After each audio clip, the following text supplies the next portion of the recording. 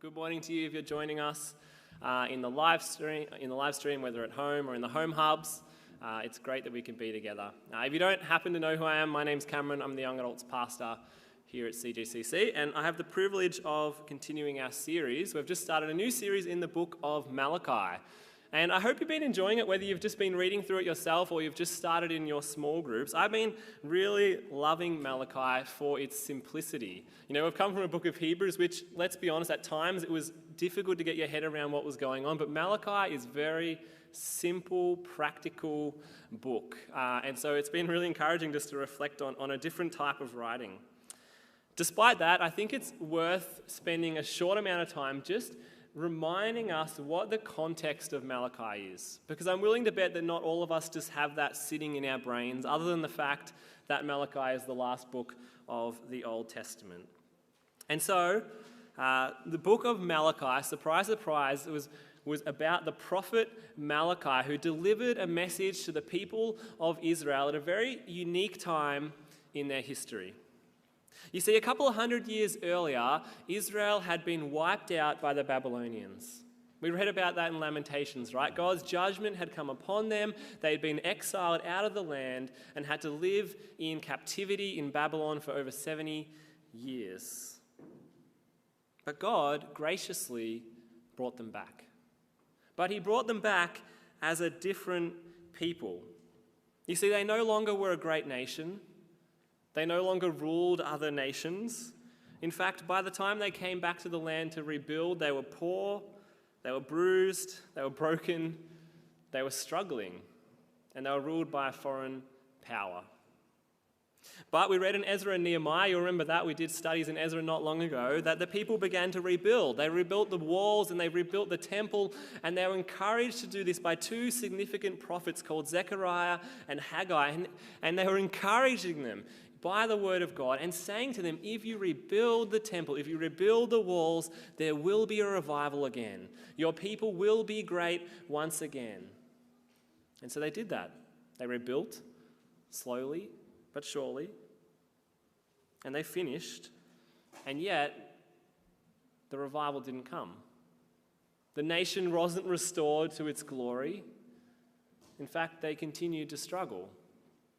And the years went by, year after year after year, and they were still ruled by a foreign army, and they still struggled for daily needs. And so they were disappointed people. And this is where Malachi enters into it. He comes to a disappointed Israel, a people who were bruised, who had hoped for so much more. And as we saw last week, a people who had begun to doubt God's promise to them. Was there really going to be a great revival? Were they going to be a great nation again? I mean, look at us. How are we going to rule others if we're struggling just to provide for ourselves? They'd hoped for so much more. And so Malachi is speaking into this situation, into this context.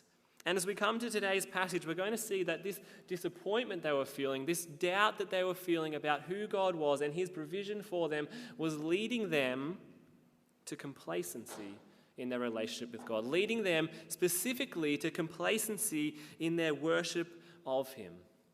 And so open your Bibles to the book of Malachi in chapter 1. We're going to read through this passage. We're actually just going to go through this passage verse by verse. But before we do, why don't we pray together and invite you to pray for us as we look at God's word. Father, we ask this morning that you once again open our hearts to hear your word. We ask that you make much of your Son, that you make our hearts alive again to the beauty of Christ. And we ask, Lord, that in anything we hear, that we'll know that it's only by your power, the power of your Spirit that lives in us, that we can do anything. And so help us to rely upon you. In Jesus' name, amen. All right, well, we're going to start by reading out the first verse. So look at verse 6 of chapter 1. Verse 6 of chapter 1.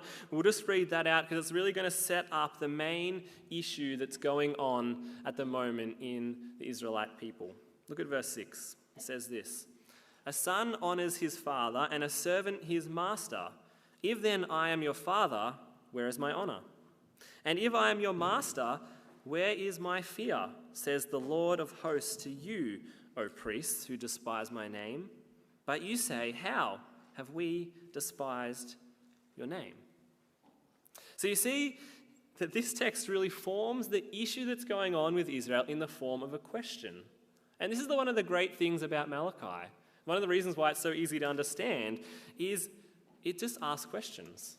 In fact, the pattern of these questions is there's 10 key questions throughout the book of Malachi and 6 key topics. And the pattern always is that God asks them a question, and then he gives a hypothetical response, or what he thinks they would say back to that question. And then God lays down the evidence for why his question is right. And then he asks them a series of other questions that only indicate further that they're in the wrong. So that's the pattern that we're going to see today. And we see it right here, right? God highlights the issue. He says, a son naturally honors his father and a slave his master, but where is my honor? If I'm your father, where is my honor? If I'm your master, where is my fear? The Lord of heaven's armies asks this. And so we see the main issue here is that Israel were dishonoring God. They were making light of his great name. And yes, this indictment is directed at the priests. We see that in the text. But we know from the wider context of the book that it wasn't only the priests that had issue. It was the wider community that was struggling with this same attitude, this same difficulty. And that's really our first point here. That we'll see it here in the beginning of the chapter, in the middle of the chapter, and at the end of the chapter. In fact, this whole chapter is about the fact that our God is a great king who is worthy of both honor and fear. You see, it seems the people had forgotten who their God was. It seems that they'd begun to bring him down in their minds, to make him less than who he really was. You know, this was the God who as earlier in chapter 1, Shabu highlighted last week, this was the God who graciously called them his people. Not because they were good, because they were terrible actually, but God graciously called them. This was the God who actually rescued them out of Egypt by his miraculous power. The God who thundered and shook the earth when he gave the 10 Commandments. The God who graciously drove out the other nations, showed that he was a God of all peoples, not just one people. A God who graciously put up with their sin, who caused them to be exiled out of their land.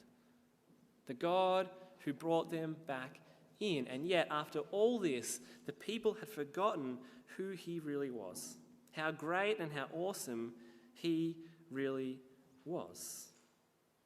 And you know, in these two questions, I think we see two important elements for us to reflect upon about what it means to be one of God's people, of what it meant to be an Israelite. You see, for the Israelites, being one of God's people meant that they honored God as their father, the one who loved them, who leaded them, who provided for them. But they also feared him. They reverently feared him as their master. The one who was the creator and sustainer of all things, the one who, like we've been singing about, is holy and awesome, who is worthy of all glory and honor, and as this text says, the one who is the Lord of heaven's armies. They honored him as father, but they also feared him as master. And you know what? I think these two same principles are worth reflecting upon for us. Because yes, we're under a new covenant, but I think this has always been the marker of the people of God. In fact, we saw both of those elements in the book of Hebrews, did we not? We saw the wonderful truth, how we have been brought close to God, that we can approach him boldly and freely. And yet we also saw that we approach him reverently, awestruck by the God that he is. We've been adopted as his children. He loves us, and yet we still approach him with this holy fear that he is the God of all things. And I would suggest that some of the issues in our Christian life come because we misunderstand who God is, just like the Israelites have here. We misunderstand in these two areas. Either we only honor God as Father, and you see this, right? We bring him down to our level. We lose the gravity of who he is, and we become almost casual in our approach to God. I don't know if you've seen people like this or caught this in your own attitude, but we become too casual. God just becomes our best buddy who kind of cheers us on in life, and we almost bring him down too far. We forget that he is king and ruler of our lives, that we only stand before him because of his gracious offering of his own son, that we stand before him only because of the righteousness of another. But on the flip side, we can fear God only as master. We can treat God as some distant judge who always looks down at us with a frown on his face, just waiting for us to slip up. We can make him someone who is not close at all. And perhaps this morning you recognize yourself in one of those aspects. Perhaps you see God as some harsh, distant judge who you fear as master, you know that, but you don't understand him and honor him as Father. Or perhaps you're someone this morning who is very casual. God has been brought down so far that he's just kind of another thing in your life. He's not worthy of total obedience, not worthy of your whole life. Now, it's not that we're looking to be balanced here. We're not looking to say, I treated God more like a father yesterday, so today I better step back and treat him more like a holy and awesome God. It's that we're trying to be biblical. We've actually heard about it. Lil read out those verses before that really encapsulated it there. That the same God who wrote that we're beloved children of God also wrote that we should work out our salvation with fear and trembling. You see, we walk in this reality as the people of God. They're people who are beloved, adopted children, but who recognize the God that we serve and how holy and great he is.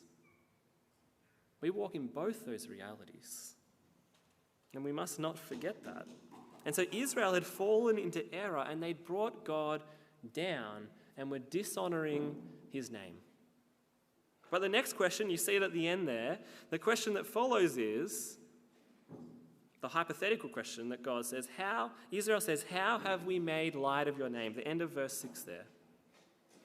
And so he's going to lead into that because wrong belief about who God is always leads and flows out in our actions. And so look at the rest of this text with me. It really sets us up for the rest of the text, answering this question, how have they made light of God's name? Look at verse 7. By offering polluted food upon my altar. But you say, how have we polluted you? By saying that the Lord's table may be despised. When you offer blind animals in sacrifice, is that not evil? And when you offer those that are lame or sick, is that not evil?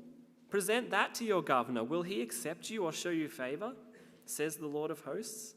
And now entreat the favor of God that he may be gracious to us. With such a gift from your hand, will he show favor to any of you? Says the Lord of hosts. Oh, that there would be one among you who would shut the doors, that you might not kindle fire on my altar in vain. I have no pleasure in you, says the Lord of hosts, and I will not accept an offering from your hand. So there you have it. God's laid down the answer to this question. He's shown them the evidence that they're dishonoring his name. And really, at the heart of it, what we see here is they're dishonoring his name through improper worship, through dishonest, through impure worship, through half-hearted worship. Did you catch what they were doing? They were dishonoring God's table. They were dishonoring God's altar. And now we need to keep in mind for a second how important the altar was to the Israelites' practice in the Old Covenant. You see, I think we often just think of the altar and the sacrifices as just a thing for the forgiveness of sins, or just for the covering over of sins, or we only think about it in that terms. But really, the altar was central to all of worship in Israel's time. You see, not only did they bring sin offerings, but they brought peace offerings, they brought free will offerings, they brought thanksgiving offerings. In fact, how many times when you read through the Old Testament, when God comes through for his people in a mighty way, or through for an individual, what do they immediately do? They offer sacrifices to God, a pleasing aroma to him. It was central to all of their worship. And so we see here that their lack of honor of God, their bringing him down, was to do with their worship of him. And that's really our second point here, that our great and awesome King desires true, honest, and pure worship from his people. But look specifically at what they were doing wrong, because it's interesting to think about. It says in verse 8, they were offering up blind, sick, and lame animals to the offering table. Or in other words, they're giving God the worst of what they have and keeping the best for themselves. And this actually goes directly against what God's law had commanded them. You'll see in Leviticus 22:20, it says this: "You shall not offer anything that has a blemish, for it will not be acceptable for you. And when anyone offers a sacrifice of peace offerings to the Lord to fulfill a vow, or as a free will offering from the herd or from the flock, to be accepted, it must be perfect. There shall be no blemish in it. Animals blind, disabled, or mutilated, or having discharge or an itch or scabs, you shall not offer to the Lord or give them to the Lord as a food offering on the altar." It could not be more clear, right? It stresses that the offering had to be without blemish. It had to be perfect. And yet that's not what Israel was doing. They were giving half-heartedly, with very little effort. There wasn't much thought behind what they were doing at all. In fact, it actually reminds me, now that Christmas season is approaching, I remembered a story that a friend told me. You know, we all get gifts usually at Christmas, and let's be honest, we all have those gifts from certain individuals, and we can just tell when we open it how little thought they've actually put in to getting us a gift. Like, little, no thought at all. We just know those gifts. You can picture them now. They're always from the distant aunt or someone else in your family. But I remember a friend was telling me that they'd given a gift to one of their friends the previous Christmas and then had that same gift re-gifted back to them accidentally the next Christmas. I mean, you can think about the situation, right? Oh, that's just lying around our house. No one's used it for ages. In fact, I don't even remember where we got it. Why don't we just wrap that up and give it to so-and-so? Not realizing that that was their exact gift. You just can see the lack of thought, the lack of effort. And this is kind of Israel's mentality, right? Well, we've got these sick, lame animals. We don't really need them. We're not going to use them. They're kind of good for nothing. So why don't we just bring them to the sacrifice? I mean, God doesn't actually need perfect animals. God doesn't need anything. And so they bring them. And this was their mentality. And looking at verse 9, it shows that God will not accept this kind of offering. In fact, so serious of an offense this is God says in verse 10 that he would rather them to shut the temple doors, stop bringing anything to me at all, than bringing these offerings to me. To stop.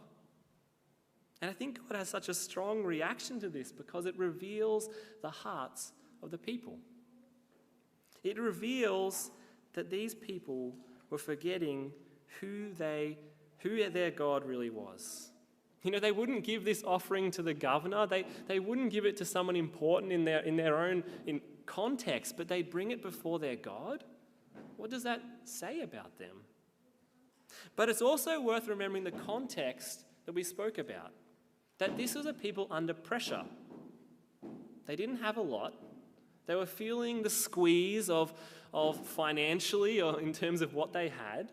Maybe it was more just a mentality of, well, you know, if we give God the best, what are we going to have for ourselves? But you see, this actually comes from a heart that doesn't trust in God's provision. You see that heart back in the early parts of chapter 1 that Shabu touched on, a heart that's doubting, well, if I give the best, will God provide for us as a nation? Will he provide for us as a people? And so we see here that their inadequate worship actually goes back to a lack of trust and belief in who God actually was. and who God actually is. But it's going to give us even further insight into their hearts. I love the next verse. Look at verse 11. It gives us an insight to I guess, more deeply what was going on in their hearts. Verse 11. From the rising of the sun to its setting, my name will be great among the nations. And in every place incense will be offered to my name, and a pure offering. For my name will be great among the nations, says the Lord of hosts. Well, I said already that this is going to be stressed time and time again in our verses. He's reminding them again, my name is great. I will get a pure offering. The nations will glorify my name. And then he continues, verse 12, laying down the charges again. But you profane it when you say that the Lord's table is polluted, and its fruit, that is, its food, may be despised. But you say, what a weariness this is, and you snort at it, says the Lord of hosts. You bring what has been taken by violence or is lame or sick, and this is the offering that you bring. Shall I accept that from your hand, says the Lord? Cursed be the cheat who has a male in his flock and vows it, and yet sacrifices to the Lord what is blemished. For I am a great king, says the Lord of hosts, and my name will be feared among the nations. So what we see here really is a doubling down from God. You have dishonored my name, and here's exactly what you've done. But there's extra details here worth reflecting on. Verse 13 states their whole mentality towards worship. Do you see that? They said, what a weariness this all is. And they snort at it. Do you see that? So you can see their whole attitude was wrong. And even more than that, look at verse 14. It says that what they were doing was they were vowing the best in their flock, saying, God, I'm going to give this to you. And then they were going back on their word and giving God the worst. In other words, they were becoming a people who said one thing but actually did the opposite. And then finally, the passage finishes off by reiterating once again, for I am a great king, says the Lord of hosts, and my name will be feared among the nations. I hope you've been able to see that start, middle, end of this text, stressing how great God is, who he is and what he is worthy of, and that he will be praised.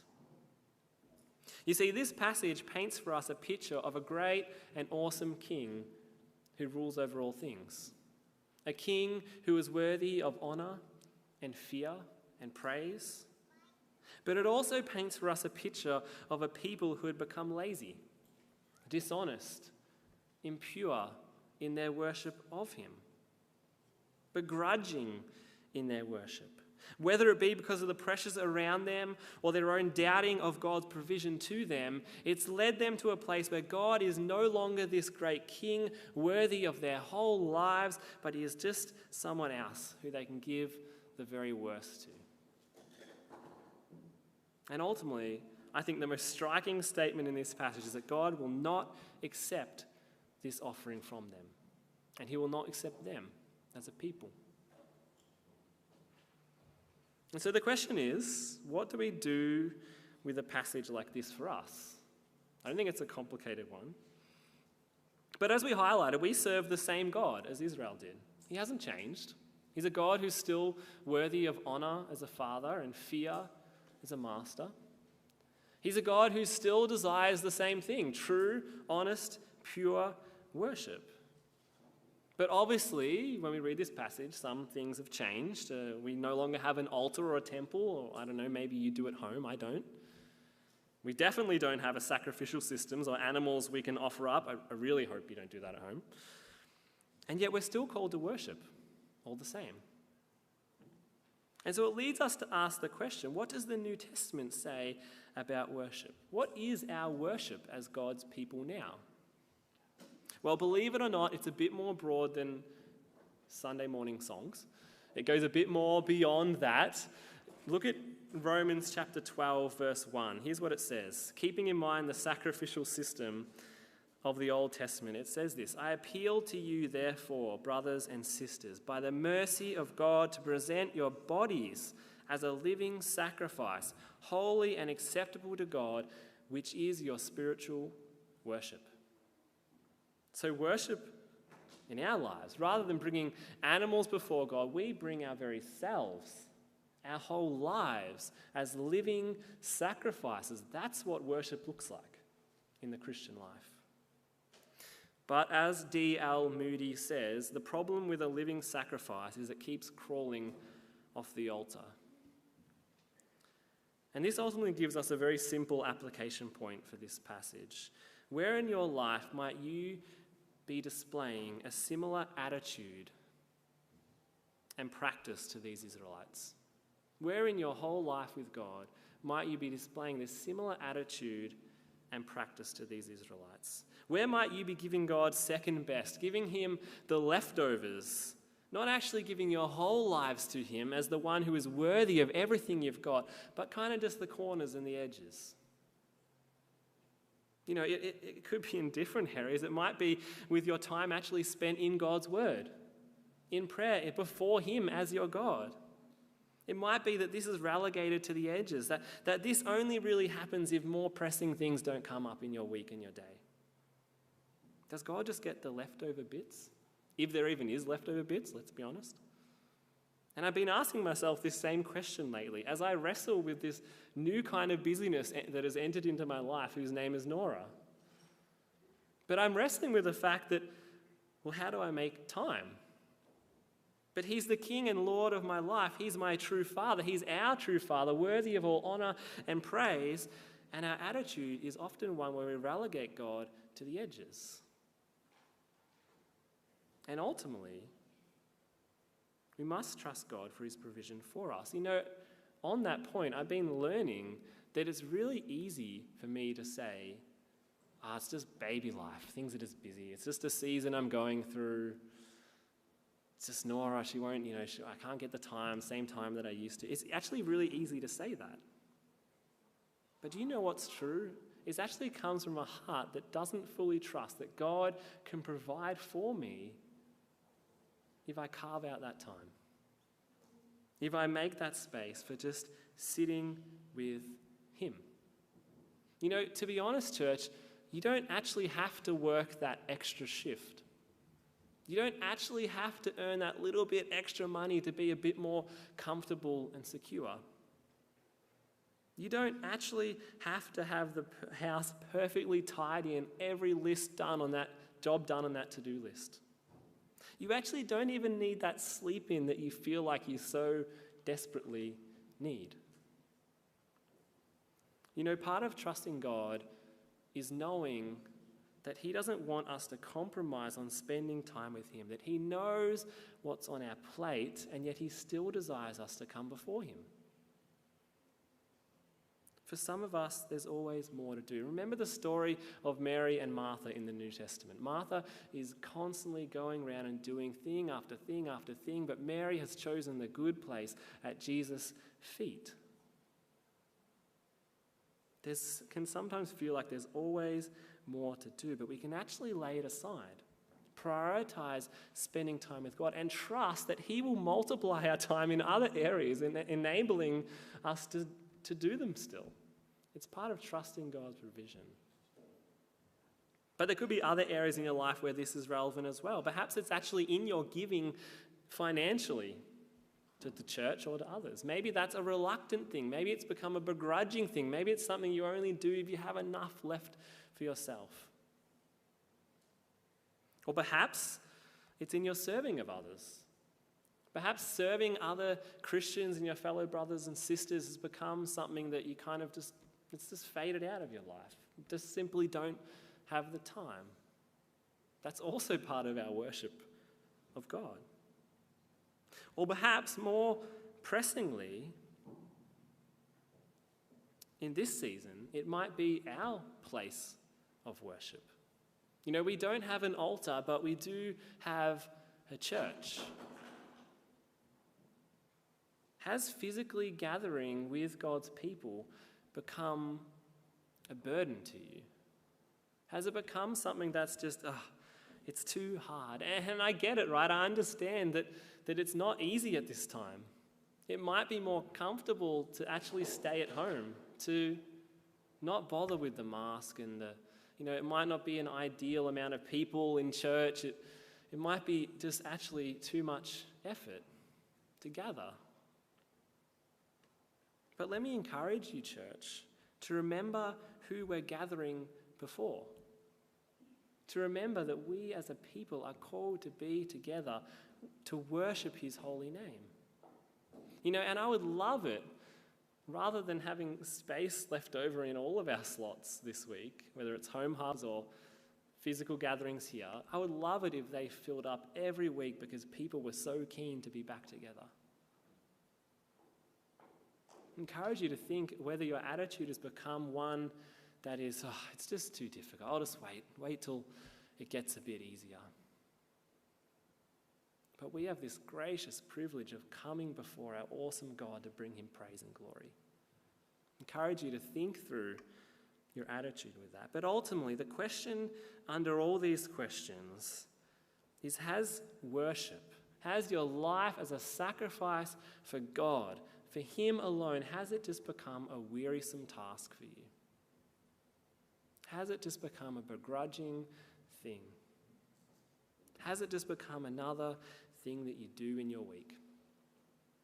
Is your relationship with God no longer filled with joy and service of him, but really it's just become something you just, guess I'll spend time, I guess I'll come.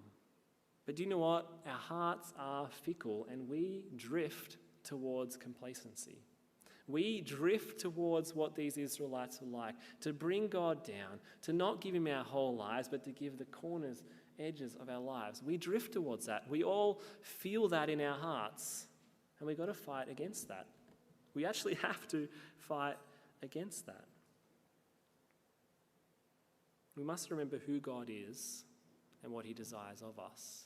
And yet at the same time, this passage points us forward. We need to remember that this is the last book of the Old Testament. What an appropriate passage and what it foreshadows for us.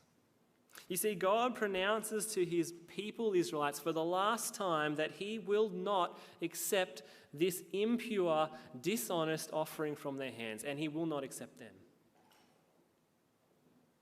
What an appropriate passage to lead into the New Testament,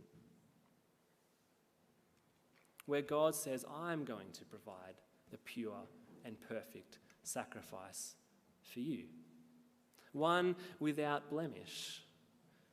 The wonderful truth of the gospel is that God did not hold back. He did not begrudgingly give his son. He did not half-heartedly give his son.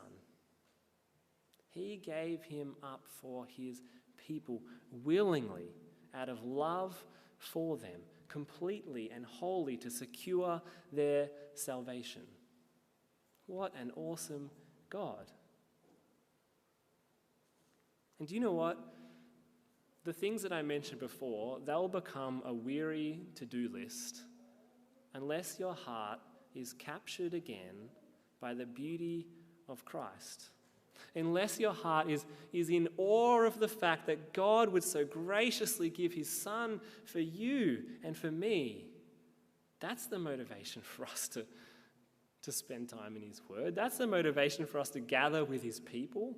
That's the motivation for us to give freely to him in service and of our resources, because we know that he has already graciously given us all things. As Romans 8 says, not only does he give us his son, but he will graciously give us all things.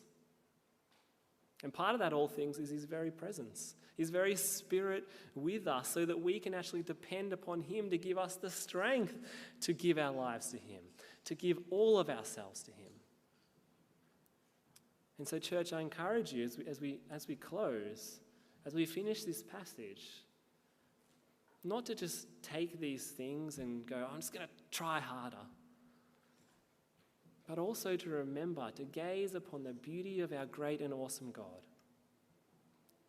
who sent his son for you, who equipped you with his spirit, that you can ask and go to him in those areas where we all see in our lives, where we know that we would love to be giving more of ourselves to God, to ask him for the strength and power of his Spirit, to ask him to multiply our time, to ask him to do the work that is necessary in us to live for his glory and his glory alone. Let's pray. Father, I just thank you for this passage. Lord, it's confronting because it displays a people who forget who you are. It displays a people who do not honour your name in the way that it is due, who are dishonest in their worship and in their practice. And to be honest, Lord, we can all relate to that. We all see areas of our lives where we feel that. And yet, Lord, help us to rejoice in the fact that the wonderful gospel has been revealed to us. The mystery is no longer a mystery, that you have died for us, that God, you willingly gave your Son for us, that you did not hold back.